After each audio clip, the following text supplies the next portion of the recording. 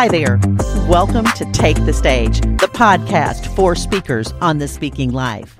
We're going to dive into what it means to run a speaker business, how to get booked, how to keep your records, how to create messages that matter and make a difference. I'm Mary Snyder. I'm your host. I'm so excited you're here, and I'm here to help you take the stage.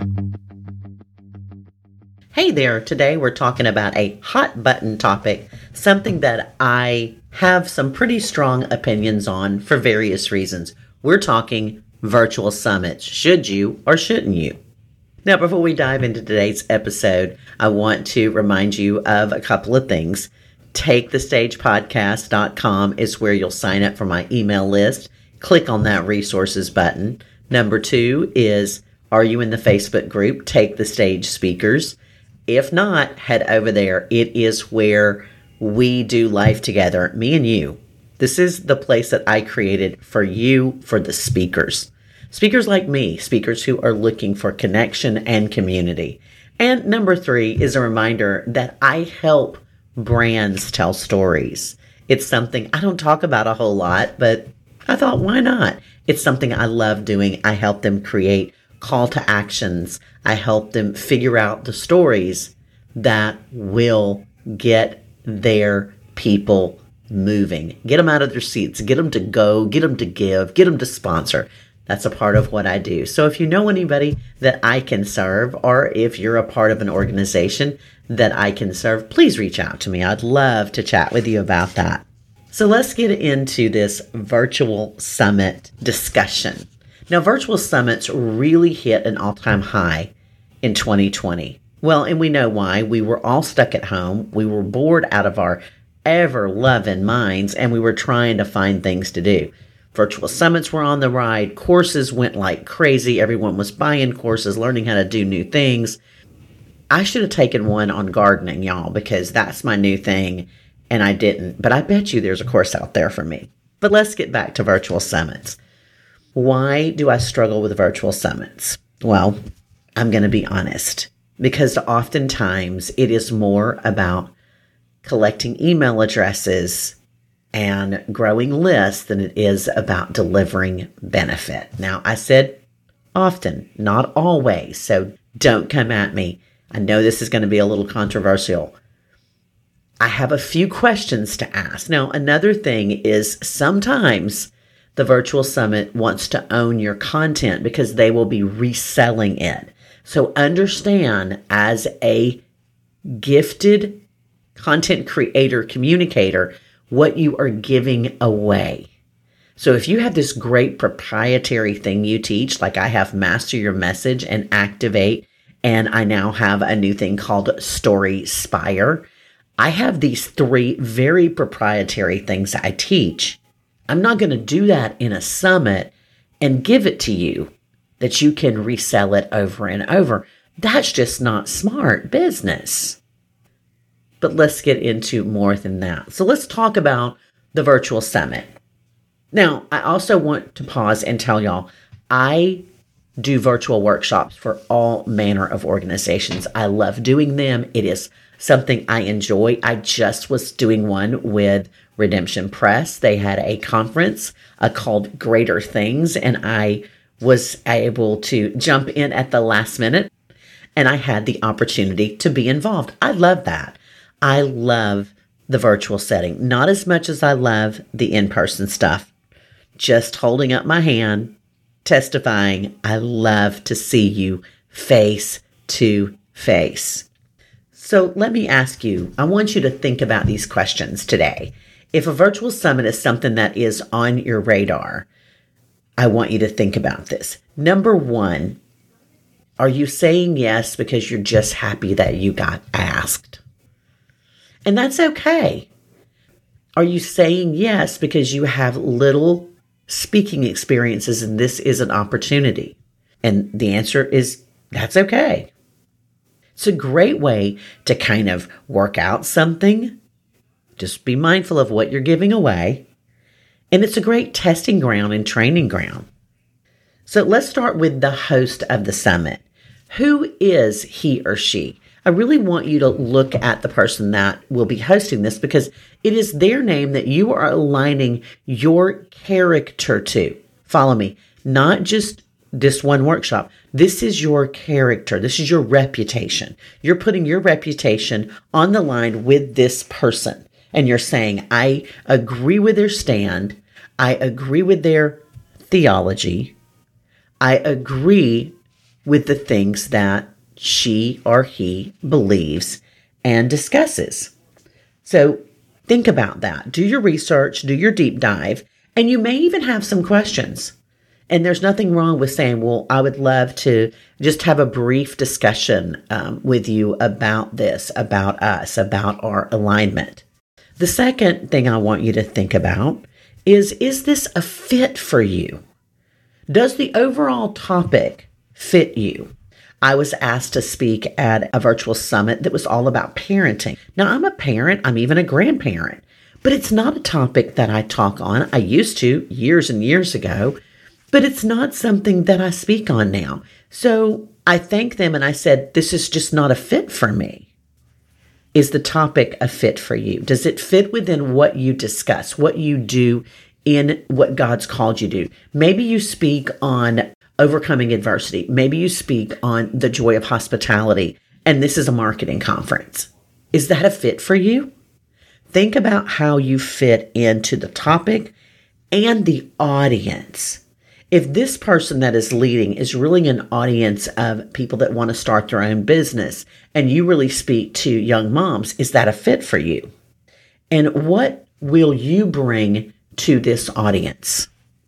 What is the benefit you are serving? What is the problem you will solve for this audience? And we're going to pause after this one. And what do you receive from this work? Will you be paid?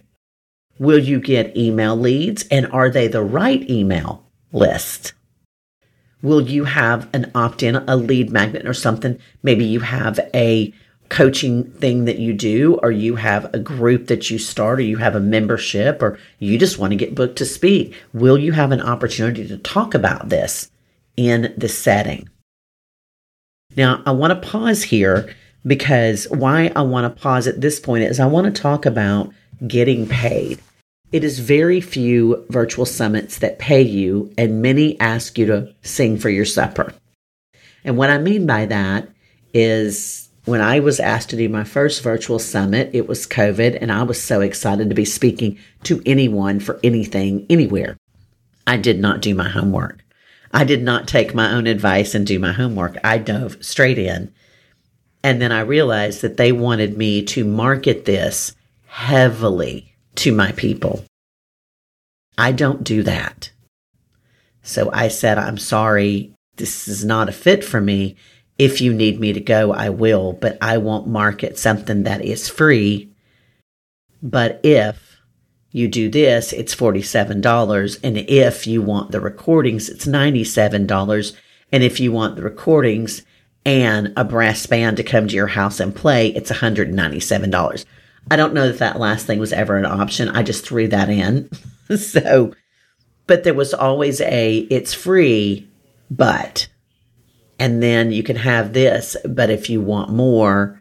So it was this whole series, and it's marketing 101. I get it, but that's not what I do with my audience. So I said no. And when they said market, they didn't mean put it up one time that I'm going to be there and here is a code. If you sign up, I get $1. It was, we want you to post this every day for the 4 weeks or 3 weeks leading up to this summit. No, thank you. All right, let's go back to the topic. And let's say everything's in alignment. They're not wanting you to push. This is working for you. Is this something that you're passionate about? Because you will be asked to promote it. Is it something you're proud to put your name on? Because if you're going to an event that is selling tickets, it is very common to be asked to talk about it. And again, not posting every day and pushing people. It's just, hey, I'm at this thing. I would love to see you there. You heard me say that about Speak Up coming up in July a few episodes ago, and you heard me say that about Christian Communicators Conference. I'm going to be at both of those opportunities. I love both of those conferences. I think the world of both of those conferences, and I would love to see your face at one, if not both of those conferences. I'm speaking there. It's what I want to do for them. I want to promote, but it's not required. And is this a conference, a summit that you will enjoy? Look at the other people speaking. Go back to, are you in alignment? Is this a topic of passion for you?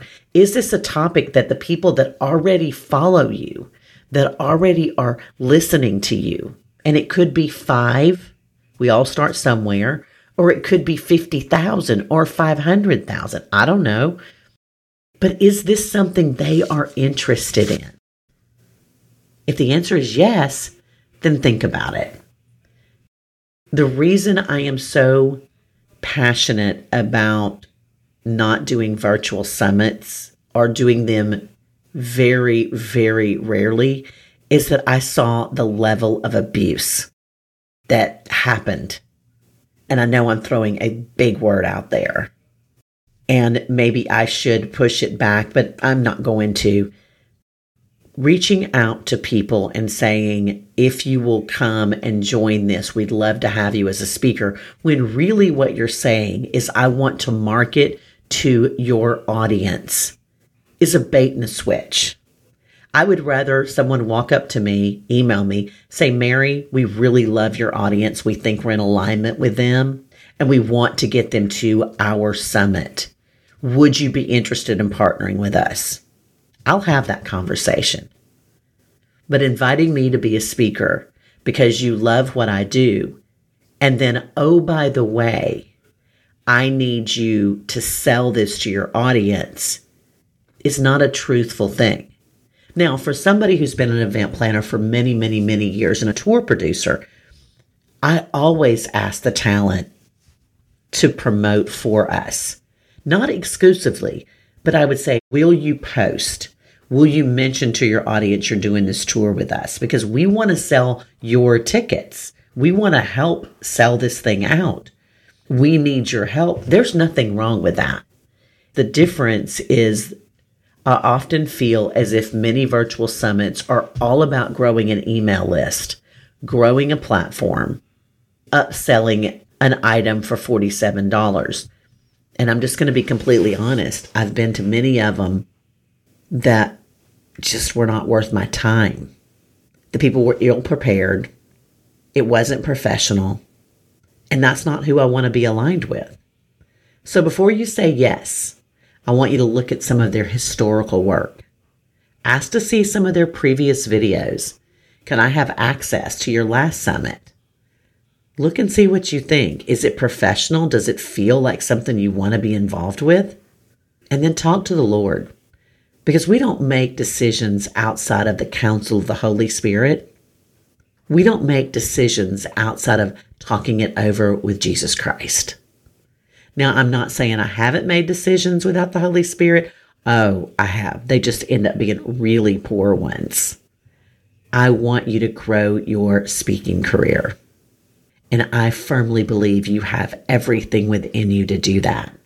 If speaking in a virtual summit gets you in front of your audience, and it is a fit for you, and it is a passion for you, and they're not taking your content, and they're not asking you to be their marketing arm, other than what's expected, 3 or 4 posts over the course of a month or so, maybe 1 email to your email list. If that's a fit for you, then go for it.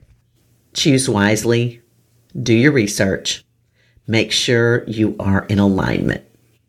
All right, you have a great rest of your day. Bye for now. Thank you for spending your time with me today. I hope you enjoyed this episode.